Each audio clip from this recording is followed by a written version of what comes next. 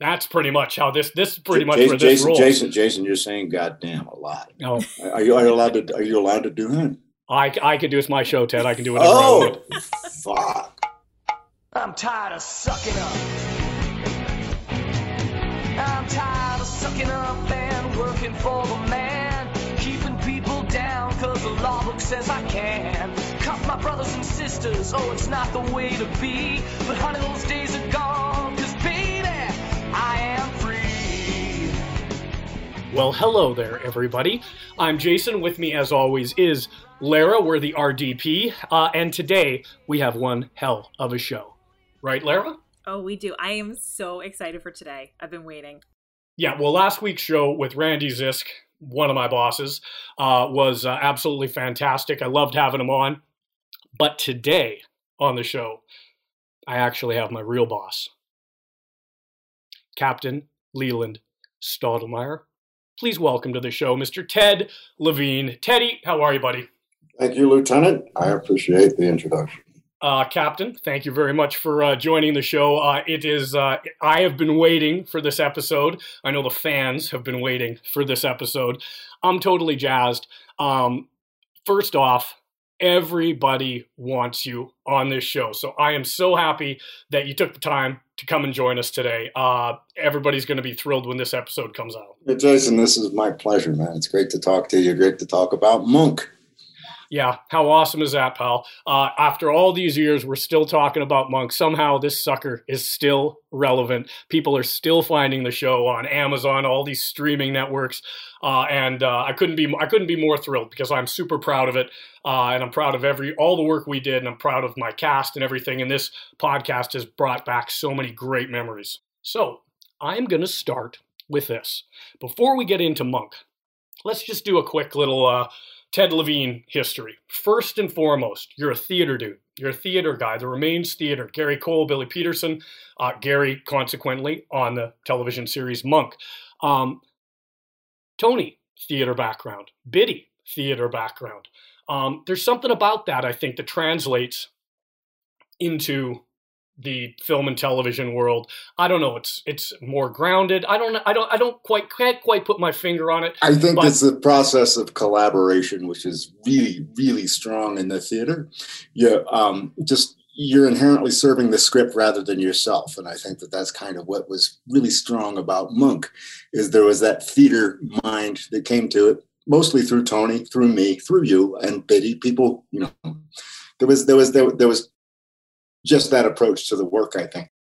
Yeah, you know what? That's really well said, because I do feel that collaboration and serving the page and serving the kind of the scene is so much more important than kind of like, what am I doing in this? What am I doing in here? What am I doing? And that's one thing that worked very, very well when we did Monk together, is that we were all able to kind of feed off of each other. But more importantly, when one of us kind of fell down, the other three were there to lift them up and get them back on track. Absolutely. And everybody was sharing ideas with everybody else. And they, wait, what if you did this? What if this happened during this deal? It was the scene. It wasn't the self, which is so often what you see in this, in this business we call show. Yeah, I couldn't agree more. So let me continue with this. Before Monk ever came around, Ted, your career is just vast, brother. We're looking at, Memoirs of a Geisha. We're looking at, Georgia, which is one of my favorite movies. This is before you and I even met and set foot on the set. You've got, Wild Wild West, Heat. You've got a great movie directed by Jonathan Demme thrown in there somewhere. You've got, The Assassination of Jesse James. Just a huge wealth of film and TV thrown in. Crime Story, kind of where you kind of cut your chops early on in your career, which was a great, great television series, one of my dad's faves. All right on. And you've worked with some of the, kind of quintessential directors in the last, 50 years, man. Scorsese, Michael Mann, Ridley Scott, et cetera, et cetera, et cetera. So there's a little bit of Ted Levine history for you. Now, in about 2001, I'm going to assume you get a phone call. from your agent or your manager, and they say, hey, man, you want to go in and meet on this job. It's this new television series. It's for USA Network, which we all know wasn't quite the network it is now at the time. And they say, it's called Monk. What are you thinking when this call comes through? Well, at first I read the script. I mean, that's the first thing. And the script was good. It was sweet. And I really heard the tone of voice, in the script, which is Andy's. And I thought, this is kind of my peeps. And I was at a point in my life where I really wanted to stay home. I had a young son at the time, and he was, I wanted to take him to his piano lessons and stuff, So here was a series deal, which I had, like the whole series thing, I kind of avoided. I played with pilots and so forth, and they never went. But the idea of being on a television series was a little bit, it wasn't real attractive to me. I liked the idea, we all wanted to do feature films back then. Television didn't have the stature that it has now, where everybody's doing it, And this thing came along, and it was good. It made me laugh. I laughed out loud. Now what's interesting, let me just interrupt you. What's interesting, because at that time, in your career, Ted Levine and comedy weren't necessarily synonymous, right? So this is an interesting meeting that you're going into. You know what I mean? Because from the standpoint of, let's say, the mucky mucks, the higher ups, I mean, it's not necessarily kind of a grand slam home run bringing Ted Levine in for this part. However, Stottlemyre's the straight man, so it made a lot of sense to bring in that, because I was kind of quiet and kind of deep voiced and all of that, and sort of that was my role. And yeah, it was the gravitas 100%. But I guess more to my point is it obviously this is, let's put it this way, Ted Levine is goddamn funny. Captain Stottlemyre in the 8 seasons of Monk is goddamn funny. That's pretty much how this pretty much where this rolls. Jason, you're saying goddamn a lot. Oh. Are you allowed to do that? I can do, it's my show, Ted. I can do whatever I want. Fuck. That's right. Ladies and gentlemen, just a quick side note for all of you out there. If you ever caught Ted and I on set between takes, the mouths run freely. I'll just let you all know. But on this show, we're going to try and keep it together. Yeah, okay. Because we have a lady on the show, Ted. Oh, that's right. Oh. I'm used to it. Anyway, I digress. So you take the meeting for Monk, and obviously everything works out, in everybody's favor.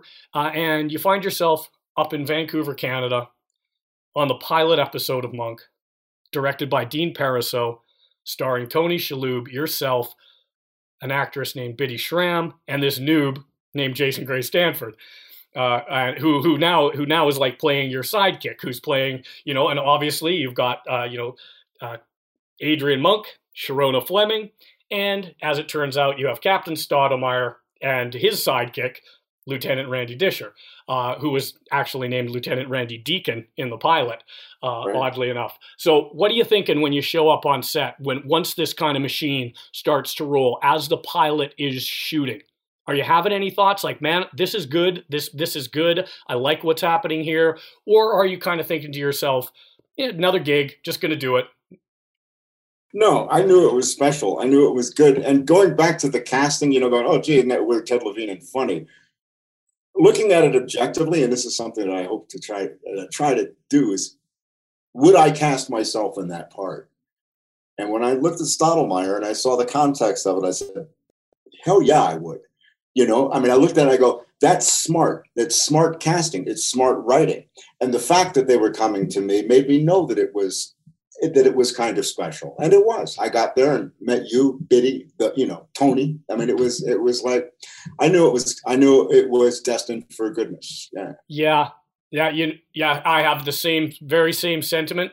When I read the script and did all the, as you do to get the job, I was well aware of all of your careers prior, and I was very excited to come to work with you because it was, I had just come off, I was kind of had a little bit of heat from some other gigs. So I was just coming off, but it was really my first television series straight out of the gate. And I was like, oh man, this is a home run for me. This is like all my works with this guy. This is fantastic. I remember that. I remember you were like bouncing off the walls. You were so you were so excited about being there. It was really cool. Yeah. It really helped to energize our stuff, because I was able to play the wizened veteran. I mean, I had done Crime Story. I had done some serious stuff, and I felt really comfortable in that skin, in Stottlemeyer's skin, and it was fun. Yeah, and I remember too in the pilot, like right away, we did a scene in the garage.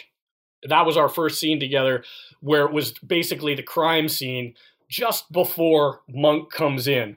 And I remember that my first kind of, first like good bit of like, gosh, I better show everybody I can do this job, was when I kind of had to very, kind of subtly come in and let with all this hoopla going around, that he's here.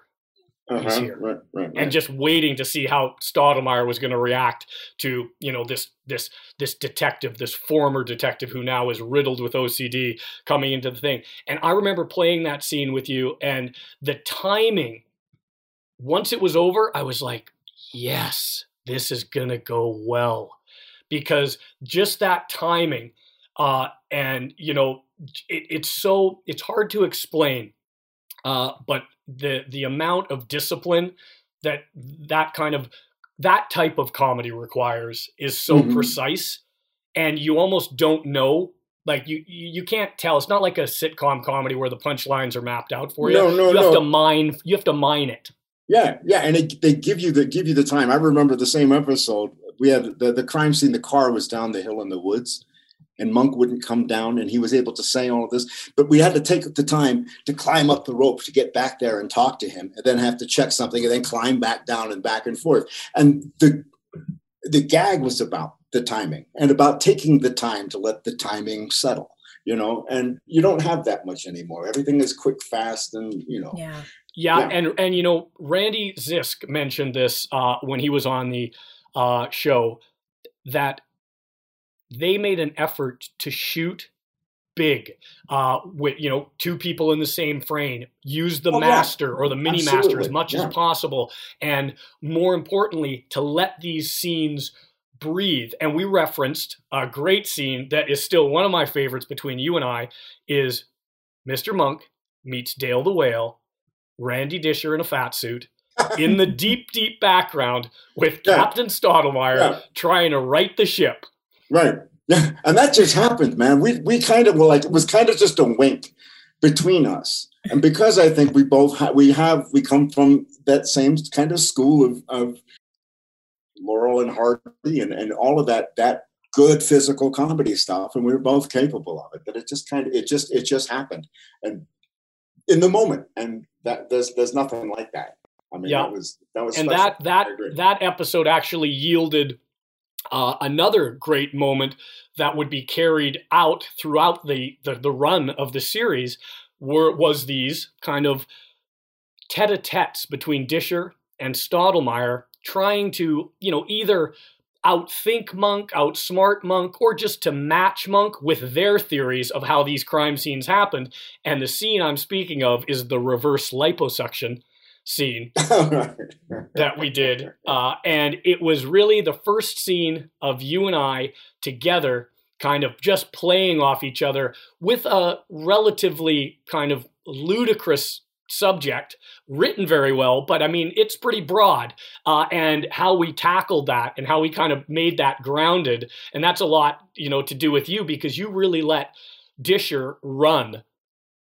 And without kind of that, let's go back and use the word gravitas that you bring to that character, without that, Disher then he becomes a buffoon, So that was the first time we really found that kind of what is their relationship between one another. It was, the scene was, taking place at like 3 a.m. in the morning. We were racking our brains, and, we were both tired, I remember, in the scene, and it just set the tone for all the other wonderful Stottlemeyer Disher moments. And I think you said it is a little bit of Laurel and Hardy. It's that kind of comedy duo, Jerry Lewis and Dean Martin, very much so. I think Stottlemyre initially was conceived as being much more of a dick, if I may use the word. He wasn't as, I tried to find, like with Disher and with Monk to a certain degree, was being sort of paternal and supportive, and there wasn't that sort of effective parenting, which is what I think Stottlemyre did ultimately with you and with Tony, in that he would let you find things without preaching to you, you know, and that's a gift, I think, is to not let, and particularly Disher, is to not to say, you idiot, that's not, that would cheapen both of us. What he would do is just lead you on towards the path to your own revelation as to, oh, that doesn't make any sense, does it? And then move on. It seems to me that we did that more than once. Yeah, and funny, that's something I've got in my notes. I wanted to talk about that because Stottlemyre, through the course of the series, did exactly that. He was the father figure, not only to Disher, but as well to Monk. And he was that voice of reason, that really grounded voice of reason. And one of the scenes that I'll bring up is the scene with you guys in the kind of hazmat. That was so much fun. in the hazmat white suits. I think it's from the garbage episode. But there was a perfect example of Stottlemyre being able to bring Monk into focus, talk him off a cliff, whatever needed to be done to kind of solve the case, but not in a badgering kind of aggressive tone, but in a very much, as you just said, and I think you put it beautifully, in kind of like, you know, leading the horse to water, you know, and just kind of letting them find their own path, but, you know, nudging them in the right direction. Yeah, I think one thing that came to light in my mind about Stottlemyre, first and foremost, he's a good cop, and he will do everything he can to solve the problem. Monk is the most incredible tool he has to do that, to solve the problem. Disher as well, in an odd way, to kind of keep perspective on stuff. And one of the things, the battle I had with the writers in a way, is that they were constantly trying to make Stottlemyre kind of stupid, bring him down, which would lower the bar for Monk. And I was saying, no, that's just dumb. You're falling down. You got to bring Stottlemyre up to be basically above average, in which case Monk can then be like extraordinary, which was, you know, a constant thing that I think that we were doing. Yeah, and I think, you know, as many television series start out, you know, there's always kind of character growth, especially if you're lucky enough to go as long as we did. But yeah, I agree with you. I think as we started out, the first, you know, the pilot for certain, and then the first kind of, let's say, finding our legs in the first season, there was definitely kind of that, you know, Monk is a genius and the cops are bumbling fools. Mm-hmm. And I think that, you know, that's where the actor, Ted Levine, comes into play here, knowing that, you know, I can take this great writing that I've got and I can take this character in a slightly different direction with it to make him Monk's. I mean, they are equals. They were partners, remember, before all of this happened. Yeah. And I think just that progression throughout the years is one of those things that, you know, in retrospect, I go, that's, you know, one of the things that kept the show on the air, is that you mentioned it, the writers picked up on it, they incorporated it year after year after year. The character grew and grew and grew. Our characters grew and grew and grew. I remember kind of, you know, I don't know what season it was, but somewhere there in the first handful where we were like, oh yeah, they're getting it now. They're starting to bring on these Stottlemyre Disher moments here. Yeah, it was fun to watch that happen and to watch them. Like I say, it's a collaboration. And there comes a point when you work on something for a few years, you develop a file cabinet full of choices that you've made as the actor.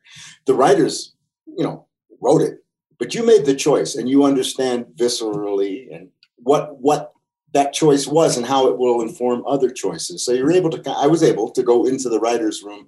I would hang out after the read-throughs and it was kind of like, what are you doing here? And I'd have to stick in my 2 cents and say, this doesn't ring true to me, blah, blah, blah, blah, blah, blah. And I'd leave it at that.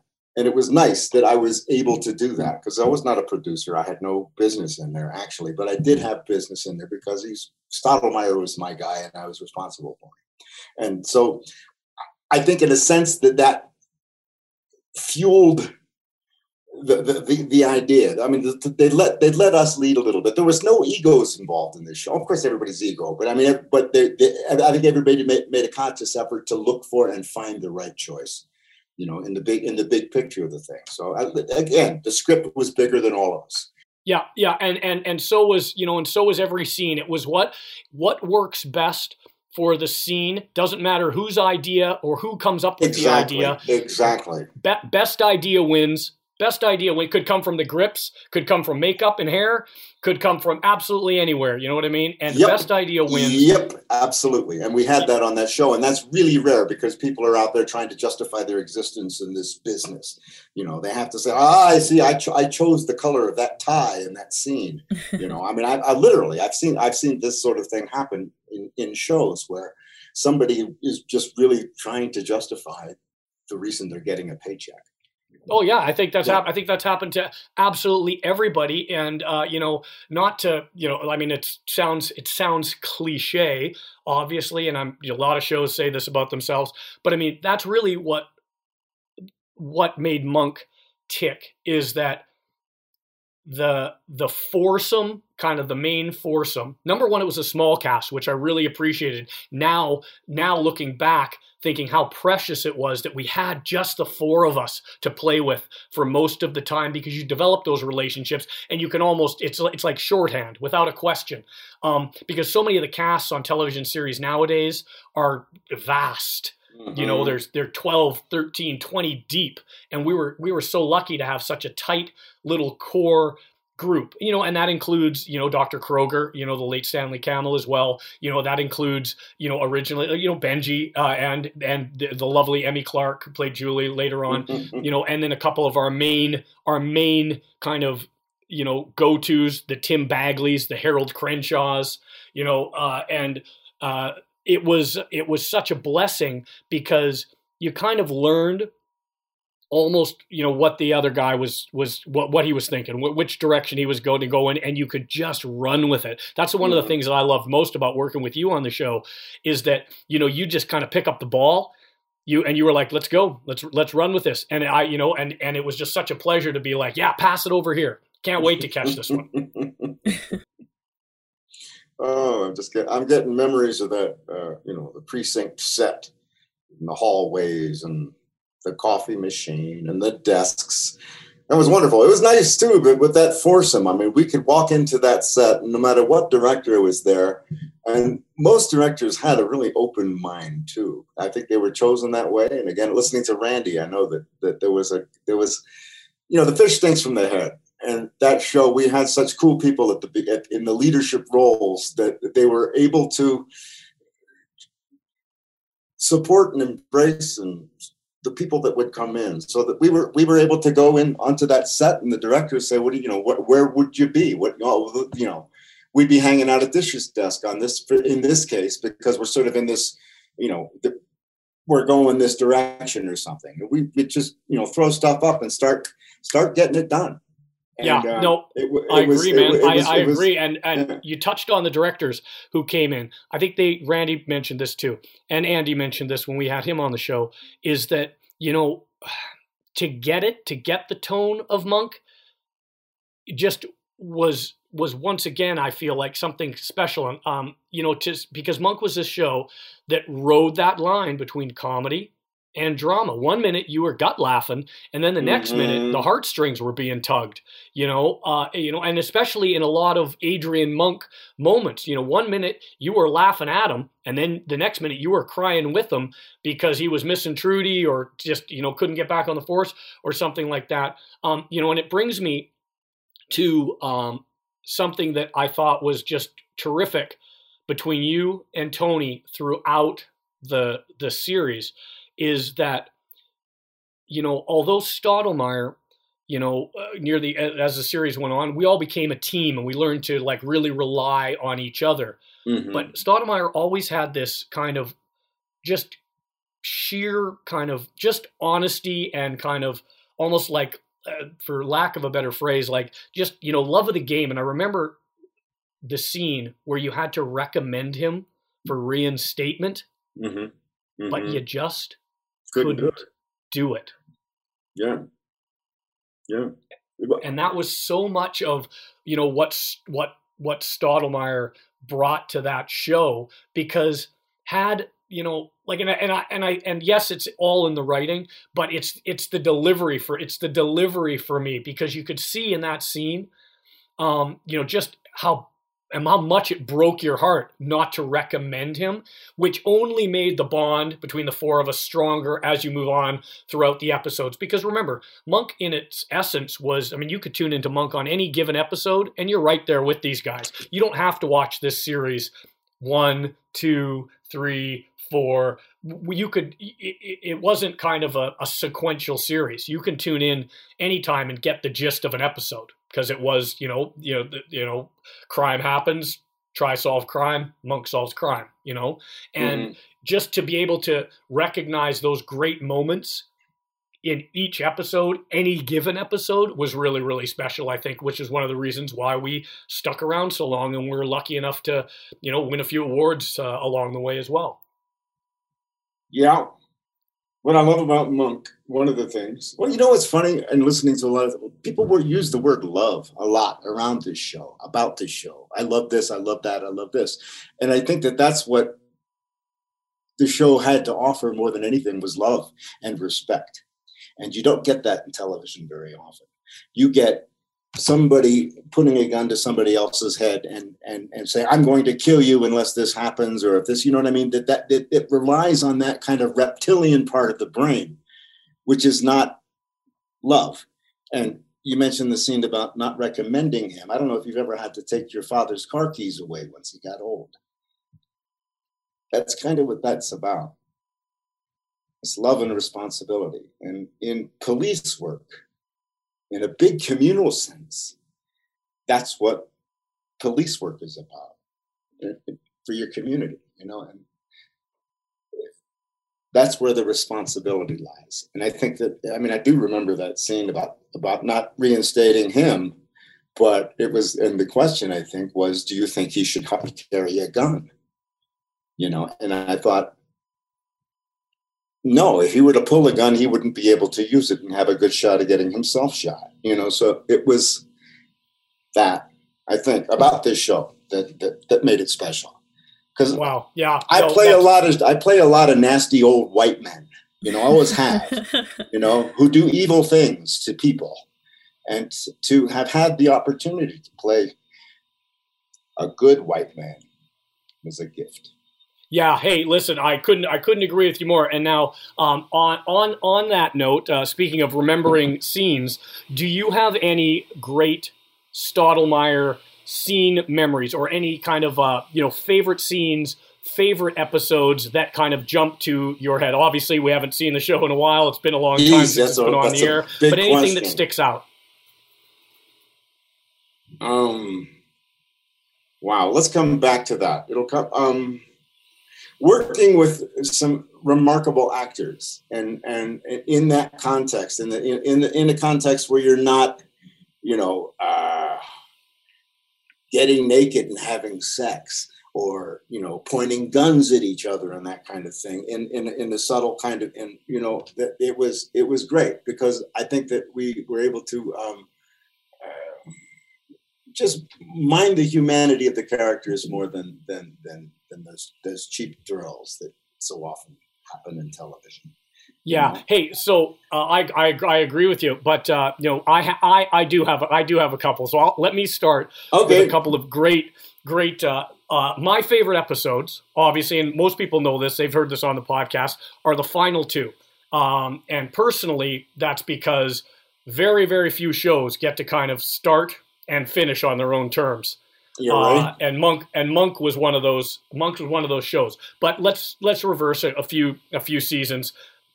Mr. Monk and the Captain's Wife. Remember that one with the lovely Glenn Headley? That's what was coming to mind when you were actually when we were talking about this. But go ahead.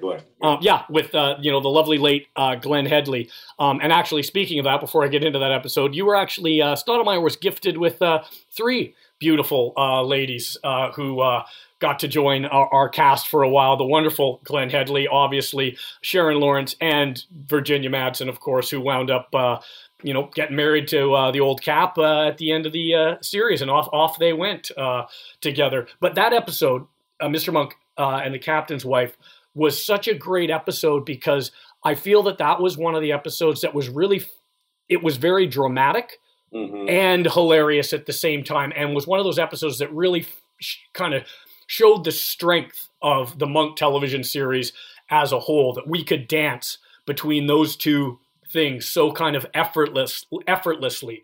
I remember, you coming into the hospital, and I mean, all of a sudden we're in a drama, man. We're doing a like a drama cop show in those few scenes, and then cut to Monk joining us and not being able to move the IV bottle or whatever he was doing, and then all of a sudden it just switches gears.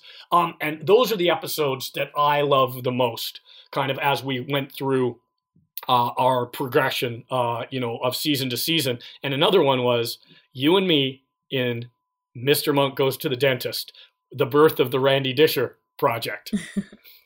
When I quit the force. Oh my God. Yeah. I love this scene. I came to your garage and I'm trying to talk you back into, I remember that one. That was pretty cool. Yeah. It was great. It was great. And it was just, it was like a kid just defying his, his father, right. And knowing full well that Dad's right, Yeah.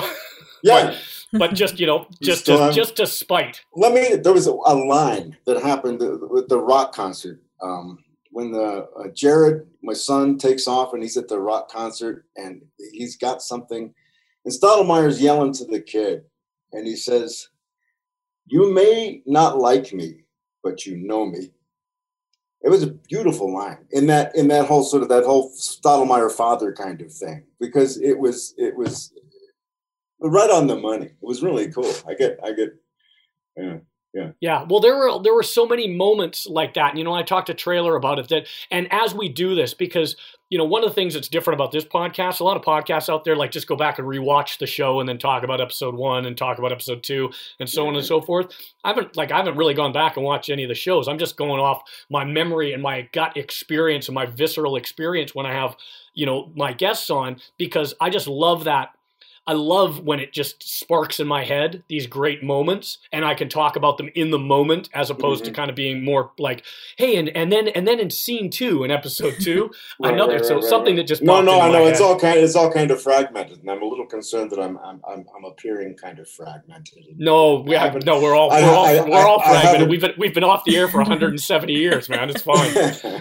But okay, so the one that comes to mind now too, as I'm jumping all over the place because I'm so excited about these scenes. My possibly favorite Captain Stottlemeyer scene is Mr. Monk and the Panic Room, the interrogation scene between Captain Stottlemeyer and our lovely chimpanzee guest star. I'll never forget seeing that stage direction where Stottlemeyer takes the gun, goes back into the thing, and the stage direction was Stottlemeyer tries to get the monkey to shoot him. It was that. So all of that was like, okay, Andy, it was like a gift. It was like, go ahead, try to get this monkey to shoot you. And it was just, I remember distinctly between those parentheses, Stottlemeyer tries to get the monkey to shoot him. Yeah, and there were so many of those parentheses, and those words in between those parentheses. They just gave it to us. Yeah. And now let me tell you why I love this scene, is because obviously, once again, as with a lot of the great Monk scenes, it starts off very, very straight, very, very simple, that you're going in and you're interrogating this chimpanzee. But what you do is, because immediately the room for comedy is right. It's right there. It's right in your face. But no. You don't go down that road. It is straight as an arrow, just like you're interrogating any other perp, any other suspect. And it starts like this. And it's one of these scenes that just escalates. It escalates and it escalates and it goes into truly the absurd, but with such grounding that you go right along with it. And as you're doing this, you're cutting back and forth to, the three of us, Biddy, myself, and Tony, just kind of having a regular conversation until the point where Randy says, I gave him the wrong gun. I gave him the gun with the bullets in it. Right? Cut back to, obviously, you now having brought this scene up between you and this chimpanzee who you're treating basically like a regular human criminal, trying to get him shoot. So now the stakes are high, and these are real stakes, yet the comedy is high, and this is crazy comedy, and we're banging on the window. You're yelling at this monkey, right? And it just kind of goes on, and it's just one of these wonderful amalgamations. Well, I got to tell you, there are some comedy cliches that, in the early days of speaking comedy, which is the Laurel and Hardy and that sort of thing. Make a monkey out of me, will you? And that was basically the concept of the thing. So by the end of it, Stottlemeyer's got a fez on his head, and he's got the cymbals going like this, like a monkey you'd put a coin in his back. In fact, it was like Disher should run in the room and dropped a big coin in the back of Stottlemeyer and fired him up. I mean, that was, it was so much fun to take something and just, blow it up. I know, but it was brilliant. Yeah. Brilliant. I got to tell you, the one scene that epitomizes this show for me was when Monk was going to be reinstated, and he had to take the test, the multiple choice test, where he's filling in the dots like this, and he's totally got it. He's gonna do this, but he gets in the room, and it's like the sun is going down, and you totally have the feeling like you've been kept after school. It's in a classroom, and there was this lovely actor who was playing a cop who was supervising the thing, who was simply comfortably sitting in a chair, just enjoying this easy job where he was supervising this test. And Monk is in there, and he's just cocky as can be. And he sits down, and the sun is setting. It feels like you're after school, and you're going to take care of some business. It just had this feeling about it.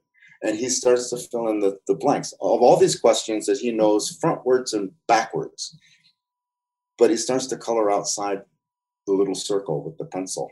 And he goes and says, "Can I have a new test?" And he can't have a new test. So he just gets obsessed on the first thing. And to me, it was beautifully conceived and beautifully shot and beautifully performed. To me, it was perfect. And if there were one scene in that show that I would hold up as an example of Monk, it would be that scene. I'm not sure what episode it was there, but it was he was taking a test. Yeah, and I think one of the great things about Monk too is that I truly believe that everybody on Monk, was gifted one or more of those scenes that were just truly, truly special and kind of in themselves just define what that show was. And just in whether it was a drama moment, a comedy moment, or a mix of both, it just hit the Monk nail on the head. Now speaking of fun things and fun scenes. There's a little fun thing we like to do here on the Randy Disher podcast. If we can, Lara, I'm going to turn it over to you. Ted, we like to bring a guest on, a great fan of Monk, and kind of just chat with them a little bit. Are you cool? Are you down with that? I'm down with that, man. Lara, can you make this happen for us? Oh yeah, I got somebody who's excited. All right, let's see. Hey, Stephanie, welcome to the Randy Disher podcast. I am Jason Gray Stanford. You are with Ted Levine, who plays Captain Leland Stottlemeyer, and obviously my lovely co-host, Lara. That is amazing. I said, if it's Ted Levine, I'm going to die. So don't die. Oh my gosh, my family, they're like, oh, please let it be Stottlemeyer, because you two together are just amazing. Disher is my favorite character because he's, your foil or whatever. But I mean, the interactions that you had, I just can't even describe how funny they are, but yet sweet. Like one of the episodes that comes to mind is the one where Mr. Monk is up all night, where he's looking for Trudy's eyes, and y'all are in the bar, and Disher's got his Captain America pajamas, and that was fun. Yeah, that was a good one too. Yeah. Number one, listen, thank you very much for taking time out of your day to join us here on the show. This is my favorite part of doing the RDP is having on our fans who have supported us through the years and still do to this day. So let me you're a teacher, are you not? I am. Yes. What do you teach? I teach third grade gifted students. Right on. Fantastic! Congratulations. My sister is also a teacher, so I have much admiration and respect for that profession. Where are you calling from, Stephanie? I'm in a little city in southwestern Virginia called Roanoke. Roanoke, or as the Northerners say, they say Roanoke. Yeah, we're down. Mm-hmm. Yeah. My cousin used to have the busiest McDonald's store in Roanoke back in the 70s. Was it the one across from the Civic Center? I don't know. I've never been there. But okay. Yeah, I bet it was. He came to stay with us in Chicago to go to Hamburger University to open up his McDonald's down in Roanoke, Virginia. Oh, how cool Hamburger University sounds like a place Lieutenant Disher would go to. Yeah, really absolutely. Yeah. Like in Rosemont, Illinois. Yeah. And I just want to say, Ted, if I may call you that. So I've been trying to. My son is 26, and he will probably be getting married in the next couple of years. His girlfriend, they're serious, and I want him to name his first son Leland.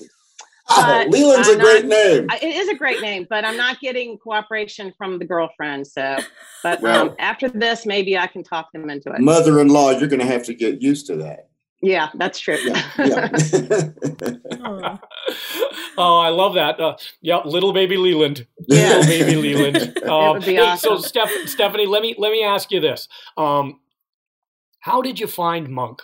And how did you come across it, and how did you fall in love with it? Okay, so this is actually a really good story. My oldest, one of my sons, was pretty, and still is pretty OCD. And somebody suggested that we start watching it for a little bit of therapy. So we started catching it probably at the very end of Sharona, but of course we've seen everything 5 million times. And our whole family, it would come on Friday nights. We would make chocolate chip cookies, and we would call it Monk and Cookies time. And we would just, they were about 8 and 10 at the time. If somebody in our family does something like kind of boneheaded, we'll say, Randy. So that's kind of like, it's woven into our family dynamic. And my in-laws are also huge fans. They live up in Alexandria, Virginia.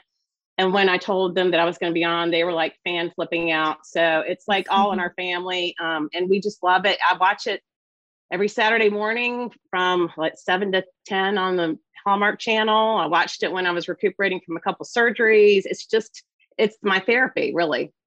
And I can't believe that's wonderful to hear. Yeah. It's really wonderful to hear because Ted will agree with me, Steph. Sorry to interrupt. Ted will agree with me. One of the things that we're so proud of about this show, and Ted, you talk about it all the time, is that this was a show that everybody could watch. There was a little something in it for everybody. And this was a show that the whole family could get together and have Friday night cookies and watch Monk. And Ted, I want you to just talk about this a little bit, because we were talking earlier on the podcast just about how so many shows don't offer you that. And one of the cool things is Monk did. And Ted, I know you bring this up all the time, that was one of the things that you dug most about being on this show. Yeah. I mean, most shows, they just tickle that reptile brain. They're not into the human thing. You talked about, it walks a line between being funny and being dramatic. Well, that emotion, which is quintessentially human, maybe it exists in dogs. I think it exists in dogs too, but there's a muscle here in the center of a human's thorax that wiggles when you laugh and it wiggles when you cry.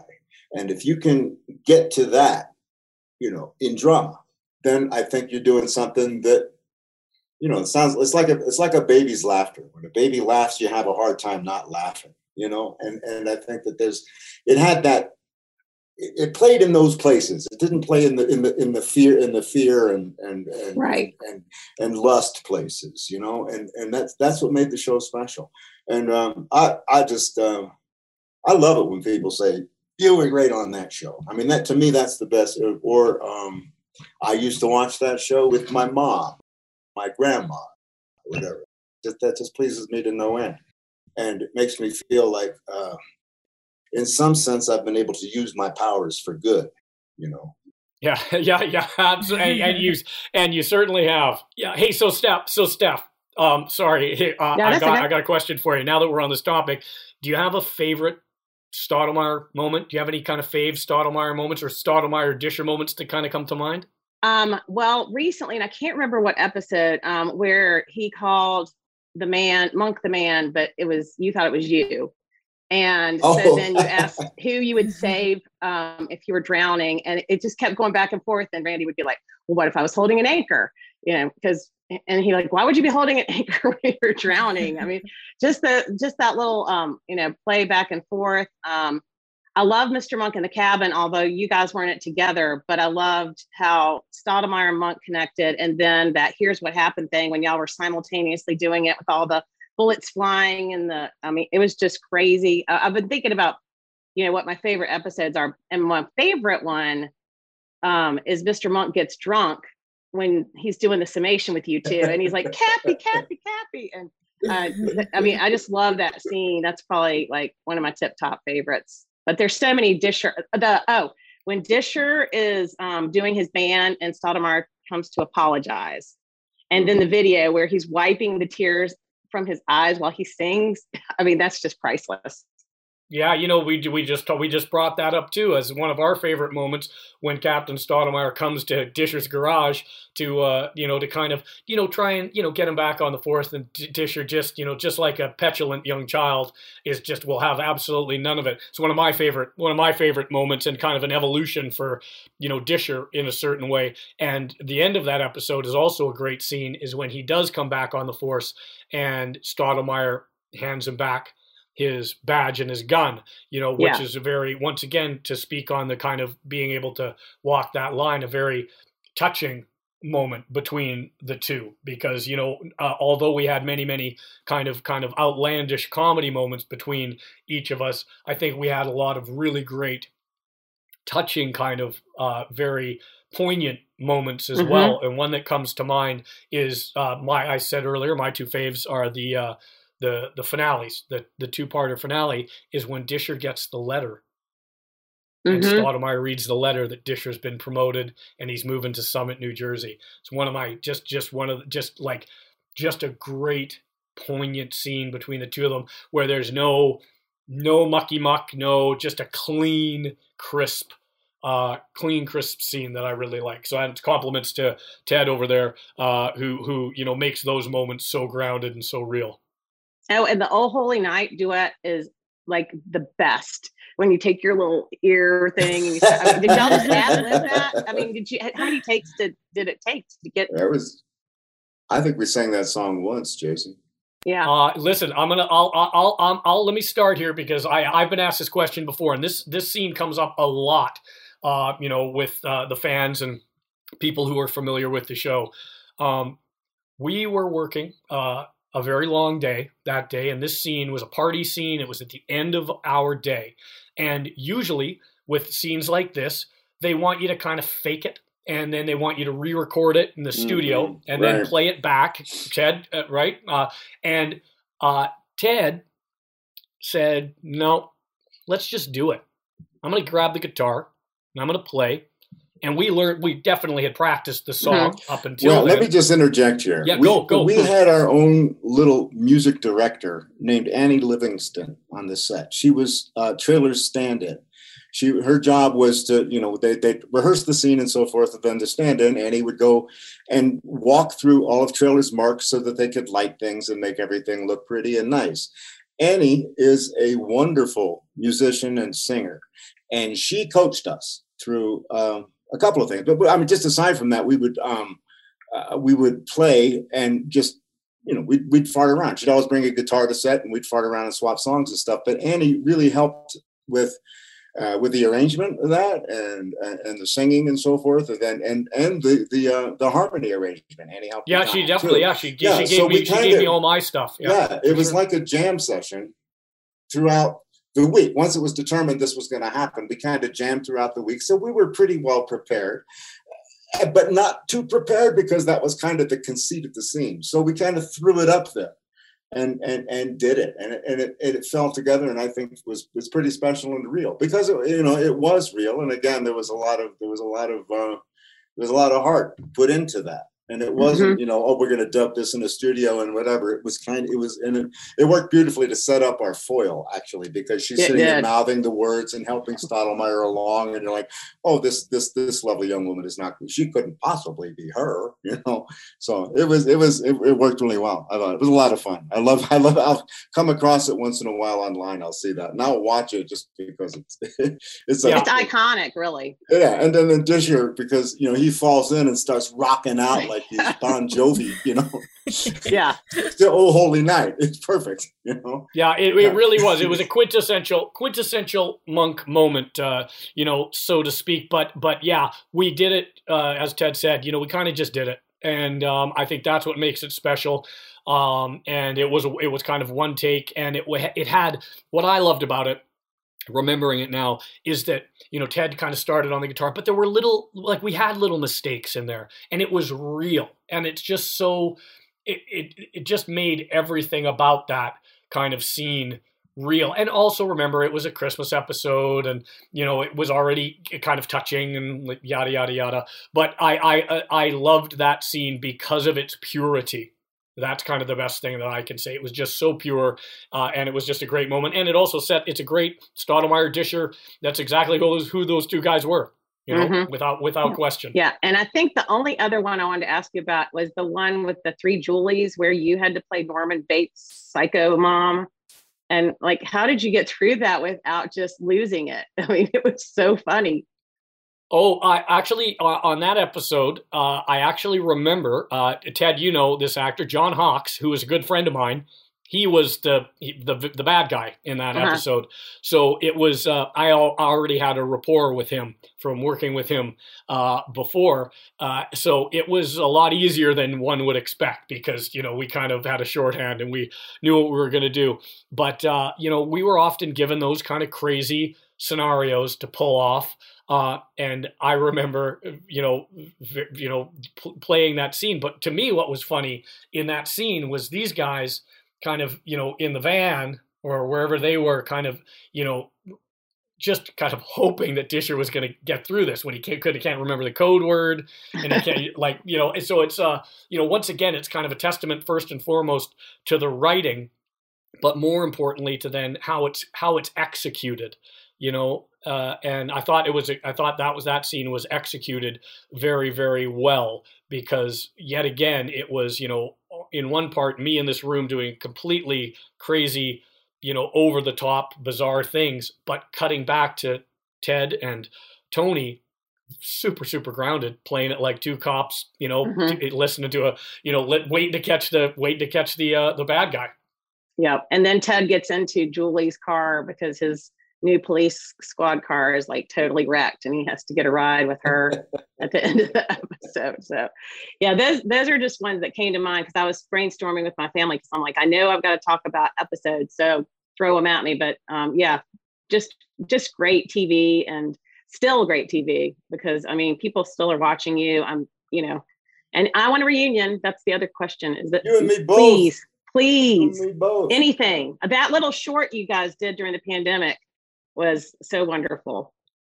So yeah, we had a lot of fun getting back together and doing that. And listen, as far as the reunion front goes, we say all the time, I think I speak for Ted, myself, and the rest of the cast that I think we'd love to get back together and do it one more time, whether it be a movie or maybe a short little limited series. But that stuff's always up to the powers that be above our pay grades, right. Unfortunately. So fingers crossed. You never know. And before I wrap it up with you, Steph, I asked this question, and you've kind of already answered it, but I like to ask it because I like to keep score here on the Randy Disher podcast. Who's your favorite character on the show? It is Randy Disher because of just how inane some of the things that he does. That's the one. That's all I needed you to say because now I have 3 votes. I've been doing the show for a while now, and I have very few votes, but now I have 3. So I'm very, very happy about that. Ted, I think you're still at 0, pal. See, now, I would say y'all are tied, really, because Disher can't really exist without Stottlemyre. Oh, but I do point, like Stephanie. So can Ted get half a star or something or let you share because really he should get a point for this one too. Thank you very much. Especially because I literally said a prayer last night. I'm like, please let the celebrity guest be Ted. And my kids were texting me and they were like, oh, please let it be Stottlemyre. So they're going to die when I tell them. I mean, we'll all just be dead after this. So.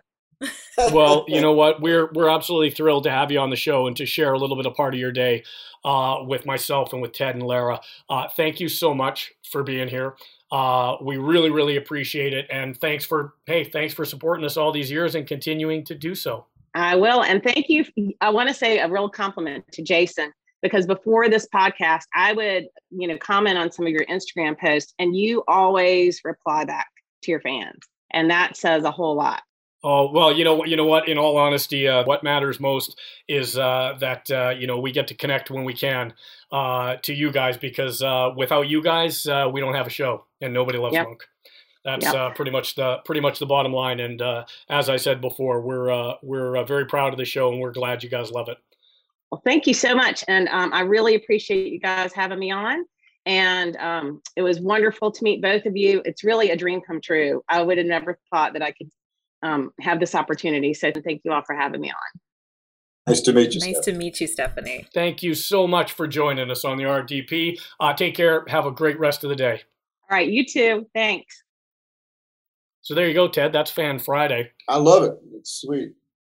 Yeah, isn't it cool? Isn't it cool to have? Oh. Yeah, it really is. And Lara, you know that this is my favorite segment of the show. Yeah, I just love to hear, people's like the real take. We can do actor talk all day long, but it's just great when you get, just the fans to, kind of say why they love Monk, and they get you charged and they get you excited about, about being on the show. Have you reached out to Biddy?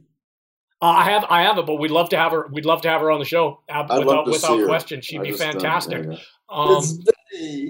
Yeah, it would be great. But you know what? Let me touch on that now that we're going in that direction. So listen, we're in about season 3 here on Monk, and we have a cast change. And at that time, we've got some pretty good momentum. We've got a pretty good groove going. Mm-hmm. The show's kind of firing on all cylinders. And then, we lose one actress and we gain another actress. From your perspective, how was that, for you to kind of go through? It was rough. I mean, I really enjoyed working with Biddy, but she was a different critter. And once kind of making that adjustment to go, which was great to be able to make a shift in a big way rather than trying to fit Trailer into Biddy's role, which is something we didn't do. It was a different role, and it was cool. It was fine, Mm-hmm. No, I agree, and I had Trailer on the show too. And remember, the good thing about this is that we always say is that hey, everything worked out in the end, because not only did we have Sharona Fleming back near the end of the series. Yeah. What a wonderful way to wrap that up with her and Disher off they go to New Jersey together. I would you see, these are things that I would love to follow up in a reboot. It would be so cool to see what happens with Stottlemyre and Trudy, and Sharona, and I'd love to meet Sharona and Disher's kid, who would be like 11 now or something, right? I mean, it would be that would be pretty cool. Oh yeah, I mean, there's so many directions if it ever goes forward. I mean, this unfortunately, this pandemic that we all had to go through just is ripe for the picking for Adrian Monk, as far as I'm concerned. Hey, so we talk about Biddy and Trailer and bringing Biddy back near the end of the series, but let's talk about the end of the series. So here we are, the last 2-parter. We've gone 8 seasons.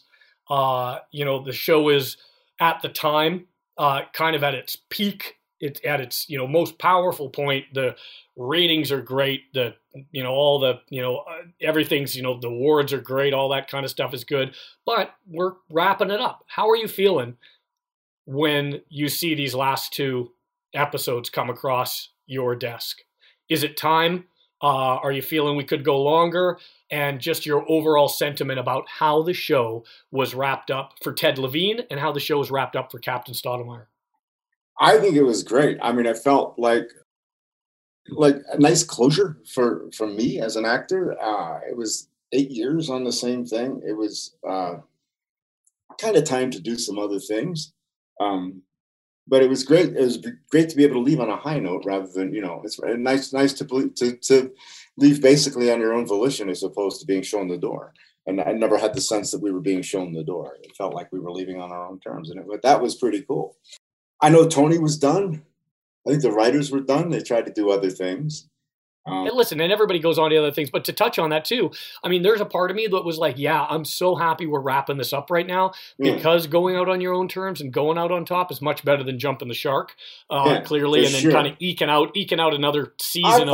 With the prosthetic 7-fingered man hand or something, we were starting to jump the shark a little bit. I mean, with the prosthetic hand and all of that kind of deal, I started feeling like they were, I don't know. It started feeling a little bit too much Arthur Conan Doyle reaching for something kind of thing, Yeah. I think, as I say, I mean, I think we managed to very, very successfully navigate the end, of that series. And Andy Breckman brought this point up, and I'll bring it up again, is that, as much as we'd love to do a reboot and just revisit all these characters again and maybe where they are now, Andy was like, at the same time, you don't want to necessarily disappoint and, kind of bring it back and not have the same magic, Mm-hmm. Right. And now, however, that being said, how are you feeling when we did the Mr. Monk in Quarantine about a year ago? I mean, I say this, and I said this to Randy when we had him on the show. I was like, man, we just kind of picked up where we left off, and we just kept the train rolling. Yeah, it was a lot of fun. Yeah. Which was very cool. Yeah. Hey, now Lara, I know you've got a couple of questions for Ted, so before we let him go, I want you to jump in here and please go ahead. I've been dominating way too much of the show. No, that's okay. I do want to ask a couple. The one that is coming to mind too is something that we've heard a lot from our listeners about how interesting it was that at the beginning, you and Disher were both kind of anti-Monk. And I wanted to know, everybody's curious about how you saw the evolution of your character, because he became so much more protective and sought after Monk's help and respected him so much more. And then, as Jason and I always say, you all became like a family, the characters. But at the beginning, it wasn't much like that at all. And the listeners really noticed that. From my perspective, Stottlemyre, first and foremost, is a good cop, and Monk was his most valuable tool in doing that. So he would put a lot of his ego on the back burner rather than being victimized by Monk all the time and sort of yelling at him. There was a good dose of that. And that I kind of tried from a performance perspective to put that on the back burner and kind of put that underneath and let that inform a lot of what was going on with Stottlemyre. It was like a devil and an angel, but he was constantly slapping the devil and saying and bringing the angel forth and going, what we want to do is to solve this crime. And the best way to solve this crime is to support and empower Monk. And I think in a big general kind of way that people responded to that because that's just a good way to be. And I think that one of the things that's appealing about this show is that the characters are all sort of looking for a good way to be, and that it wasn't a family. It was kind of this weird extended family, and we get into each other's families just a little bit. But when we did, everybody was kind of looking for the good way to be. And I think that to Andy's credit, Andy is a mensch. And I think that they responded to that in the writer's room, and found those nuances and that color of being victimized by somebody else's success or their intelligence or whatever, but to find that the most important thing is the community that they're in, and this was our community. And I think that's why it changed that direction. The drama tells you, you need conflict. You need conflict to make drama, and somehow, like Jason said, this was able to walk a line between by finding the comedy and the drama at the same time. We were able to avoid that conflict so much more, and to find empathy and compassion in places that you wouldn't normally do that. And I think that's why the show changed. I don't know. Does that make sense? Yeah, absolutely. And in terms of your relationship with Disher, I have a lighter question that I'm curious about. Were there ever any moments where this one, when Jason was portraying Disher and was just so ridiculous and over the top that you had a hard time keeping it together? Do you remember anything? Yeah, I think so. When he had the silver paint and he was sort of in the battle with the statues, there was places there. Dale the whale rolling around on the floor on the fat suit. I just, I had to jump on that because it was just too much fun. But no, there wasn't any place that I thought that was that he went overboard. No, I never thought that at all. No, if I went overboard, Ted came right there with me. Absolutely. Disher was overboard, not you. But yeah. I mean, it was just so funny that I can't imagine you keeping a straight face through some of it. Oddly enough, we get asked that question a lot. And I don't really recall us like kind of really losing it. We really felt kind of an obligation or like a duty to kind of get it right and to kind of, Randy brought up this great thing, Ted. He said, Monk would turn into kind of like stadium seating during scenes of Monk, where at Video Village, there'd be the directors, the producers, and script supervisor, but behind them would be props, behind them would be the makeup, and then whatever the any of the other crew who weren't costumes, who weren't working at that particular moment while we were shooting the scene, would all gather around to watch the scene and see how it went down. And I mean, I always felt an obligation to get it right, so that we didn't have to blow it. You know what I mean? Almost like live theaters. Like, you got one shot at this, let's get it right, because you wanted to please everybody so much, and I always loved that because everybody, really brought their A game. I'll tell you something else that I think that I noticed. I left and did a couple of things during hiatus, and people were starting to shoot on video everywhere. And this is something we shot on Super 16 film. And when you shoot on film, everybody's got to get their poop in a group. And because that film is running through the camera and it's analog, you hear it purring, you hear the camera purring, which is another thing I've noticed on some of these video shot things, like during an over and somebody's creeping in on the character, you're doing the other character's coverage. And I'd find myself getting hit in the head with the matte box, because when you're shooting on film, you hear that camera purring. And you can say, oh, okay, so you'll slide your head out of the way and the camera will go by because you're just sort of aware of that thing. And I think shooting Monk on film, I think the film was an element to it. Because when you're getting ready on film, it's like, okay, everybody settle, quiet. We're shooting on film. This is important. And on video, it's not so important. And it's really hard for people to manufacture that kind of reverence for the moment when you're not shooting on film. And we had that on Monk, and the medium we were shooting in, it had a part, it had a role in that, in creating that precious moment. Because on these kids, everybody's on their phone now, and it's like, the red light's on, start your acting thing. What? Oh, I'm supposed to go now, right? No, listen, digital, for better or for worse, is much more forgiving. You can fix everything in post nowadays. Man. I know. So there's nothing that's all that. It does not. It loses this. Remember room tone? Yeah. That there was this little moment where it was like, okay, quiet, everybody quiet. And the sound guy would just roll to get the sound of the room. And everybody would sit there and breathe and try not to fart. And they would record the room tone. And it was like this grace. It was like people were saying grace. And you don't have that anymore. Where there's just this moment that's, where you're serving the project and everybody is on board, everybody's quiet. It's a moment of silence. And you don't have that anymore in what we do. And I miss that. And we had that on Monk. Hey, three words I miss: check the gate. Check the gate. Here and again.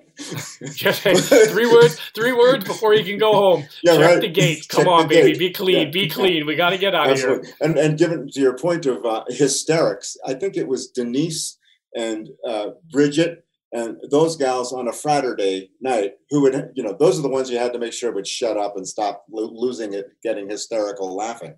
and it was the crew who would lose it more than anybody.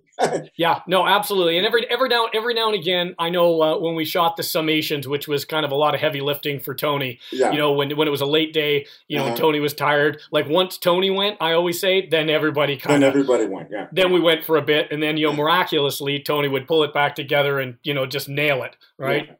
Yeah, but I do remember that, which was great. But it's funny that you mentioned that because nowadays that's one of the things I miss when I'm working now is kind of that reverence for the process. Yeah.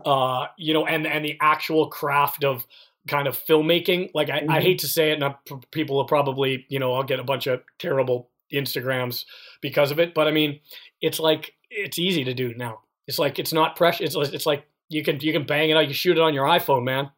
Yeah, no kidding. Yeah, they just want product. They don't want substance somehow. And that's not to say there are a million wonderful television series absolutely. Out there, and everybody's making the great actors still, like all that stuff. But it was a time, and it's a time that I really have a lot of respect for. Doing that, and call us Luddites, say whatever you might. Well, back before talkies, when we had to do everything exactly. with our face. Back when Ted and I were on a little show called Monk. Yeah, that's right. Yeah. That's right. Yeah, choose it. Put it in your VCR. But make sure you don't stretch that tape out too much. That's right. Hey, listen, man. It was the time when we shot in Canada for those, for that season. You had to send the dailies back to LA via FedEx. Yeah. And the camera cat was like loading the magazines in the little tent. Yeah. No, it was amazing. But listen. Overall, what a great journey that I got to share with you, with Tony, with Trailer, with Biddy, and all the great guest stars, the wonderful, wonderful crew that we had, that we kept together for the most of the 8 seasons. Our great producers, Andy Breckman, the execs who supported us at USA and kind of left us alone and let us do our thing. Thank you, my brother, for being on the RDP today. Thank you for taking some time. I miss the hell out of you. I can't wait to see you in person, and hopefully we get to play again. Yes, sir. Good deal. Great to meet you, Laura. Yeah. Oh, it was so nice. I'm just tickled that I got to meet you. Thanks so much, Ted. Cool. All right. Go back to your regular scheduled programming, Ted. Right on. Thanks, man. All right, buddy. I'll take care.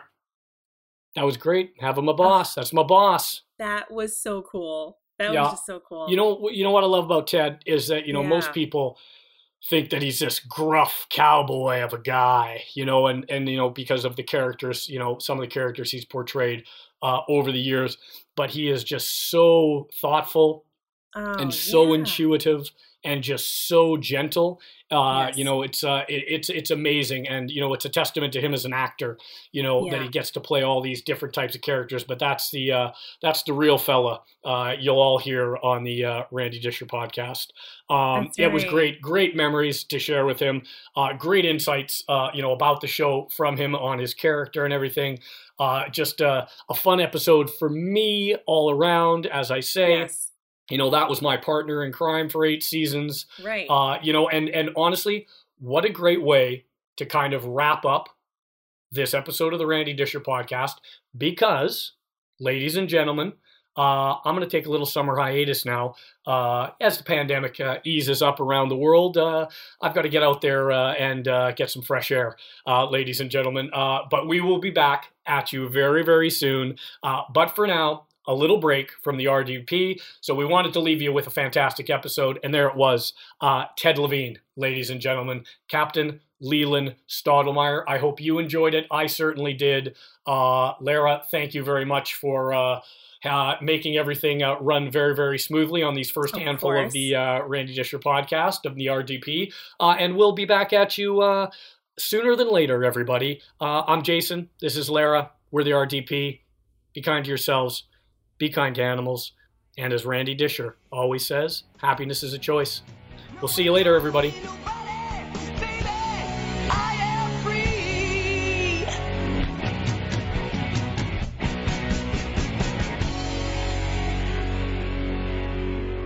The Randy Disher Podcast is a member of the Mouthful Media Podcast Network. That's a mouthful.